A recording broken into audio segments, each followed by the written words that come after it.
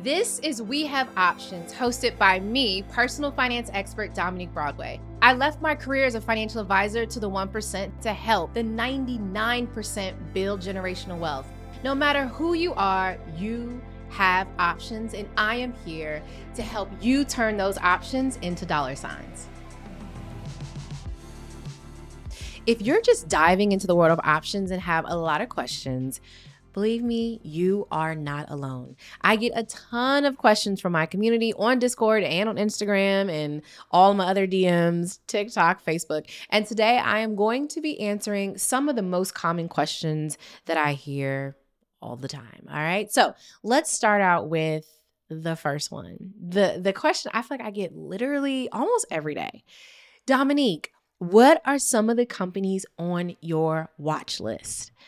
Now, of course, I share my entire watch list with all of my students in Wealth Demystified, so I can't give you my entire list, but I'm going to give you some of my favorite companies that I trade probably multiple times throughout the week, and also how you can create your own watch list of your favorite company. So some of the companies that I trade, I will say the companies I trade most frequently are Apple, Tesla, and this is a index fund, but the QQQ and the SPY. Those are probably the stocks that I trade the most frequently.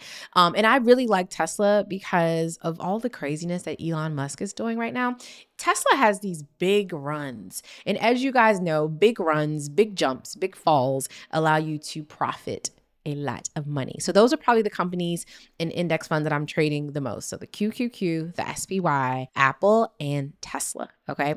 Now, those are just a few of the companies on my watch list. I have tons of other companies on my watch list, from JP Morgan to NEO, all these different types of companies as well. And I like to have a mix. So when I'm creating my watch list, I want to have a mix of companies in different industries and different sectors, right? So companies in the AI space, technology, financial, right? And so I like to look at companies in all different sectors. It also gives me a good idea of how also the market's doing in general, right? Because these are some of the biggest movers and shakers in the space. Another company is also Amazon and Google, right? So these are also all just some of the big companies who tend to have big jumps throughout the day and sometimes throughout the weeks as well. And like I said, allow for more profits. All right. So those are some of the companies on my watch list, but take some time and make a list, look around and see like what brands and companies do you use and frequent, right? So if I'm looking at my desk right now, I see that Amex, right? There's an Amex card sitting here. There's a Chase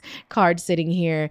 Visa, Starbucks, Apple, HP, Warby Parker, right? These are some of the brands that are literally sitting on my desk right now that I already purchased and I already love. And these will be great places to start investing, and great places or great companies to start adding to your watch list. So you don't necessarily have to copy my watch list. I would say figure out the companies that you love, and those are some of the best ones to start adding to your watch list. Okay. First question done. Next question. What is a limit order? What is a limit order? So I can't tell you what a limit order is without telling you what a market order is. So a market order and limit order are basically two types of orders, right? Or order types. And essentially, this is how I like to explain it. So a market order is when you say, like when you go into Target, right? So if you go into Target right now and you see this lipstick, okay? Let's say this is a NARS lipstick. So let's say if this lipstick is selling for $7, okay? You go into Target, you're like, oh, it's $7? Cool, I'll take it. You go and you purchase it. You have just paid the market price for this lipstick. Now, let's say if you walked into Target and you saw this lipstick and you said, Target, I will only pay $5 or less for this lipstick. And if I can't get it for $5 or less, I don't want it. That is what a limit order is. That is you determining or stating, this is the price that I'm willing to pay for this option or for this stock or whatever. And if I can't get it at this price, I don't want it, right? Now, obviously, you cannot walk into Target and just tell them or demand prices that you're willing to pay. However, in the stock market, you can. You can literally say, hey, I only want my order to be executed or filled if I'm able to get this lipstick for $5 or better. If it's $8 or $7, I don't want it. But if it's $5 or better, then I want this order to be filled. That's literally the difference between a market order and a limit order. So a limit order is literally you telling the marketer, telling the broker that this is the price that I want to pay. And if I don't get this price, I don't want it. Okay. Boom. That's literally what a limit order is. It's you setting the price that you want your order to be executed at. And we typically will set limit orders if we are entering a trade. And also we may have a limit order set or a stop limit order set when we are exiting a trade. Okay. So that's the difference between a limit order and a market order. Next, let's talk about or answer this question. Retirement accounts. Can I trade options in my retirement account? Now, this is something that a lot of people do not know, but the answer is yes. You actually can trade options in your retirement account. And let me tell you something. To me, it is one of the best kept secrets out there.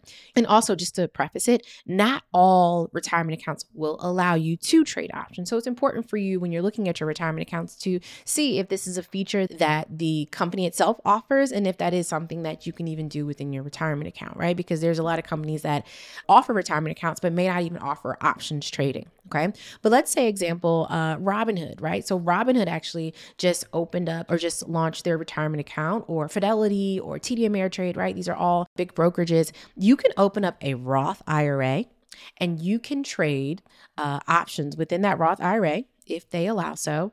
And the cool things with Roths is that you don't pay taxes, right, on those earnings, right?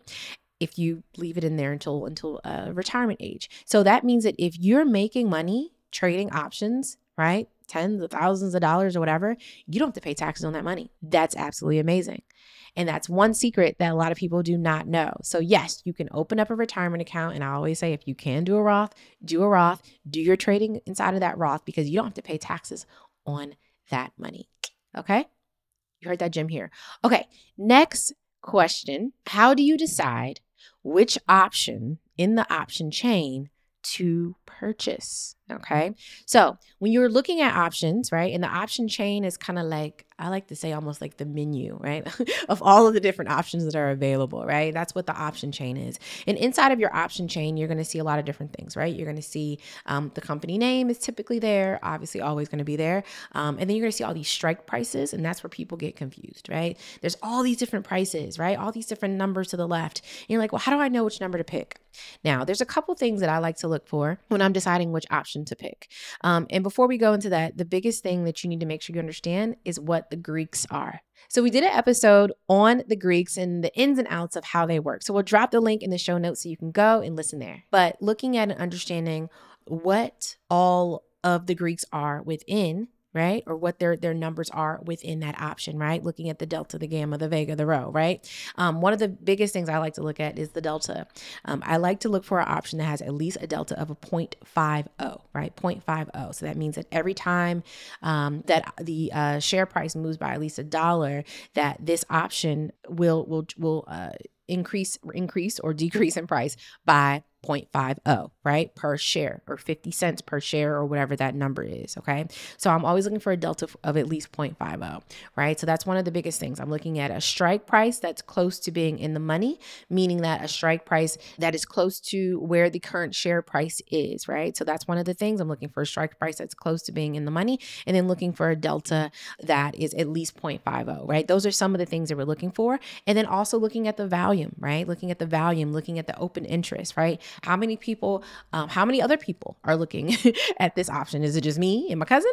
Or is there thousands of other people who are also looking at this option, to let you know that maybe you're also looking at an option that other people are interested in, and it's not just you. That also means that you have a higher probability of this option being successful, right? So those are just some of the things that we want to look for. I think for a lot of people, they're just opening up their option chain and just picking whatever one is most affordable, right? And a lot of times the option that's going to be the cheapest, right, if you scroll all the way up to the top of the option chain, right, the strike price that's furthest away from wherever the current share price is, those options are going to be cheaper. But if you actually open them up and look at the Greeks, you'll see that their delta may literally be 0.02, meaning you may get 2 cents every time the stock moves $1. So if I'm getting 50 cents every time the stock moves $1 and you're getting 2 cents every time the stock moves $1, yes, we're all making money, but you're making way less than what I'm making. You're not going to see the gains that I'm getting because I'm making more every time the stock moves. So sometimes the cheapest option, most of the time, the cheapest option may not be the best option. You want to make sure that you're looking at the Greeks, you're looking at the strike prices. Where is it? Is it in the money, out of the money? So those are some of the things that you want to look for when you're deciding which option to actually pick in the option chain. All right. Next and last, but certainly not least, last question. What are some good options strategies? What are some good option strategies if I don't have a lot of money to invest?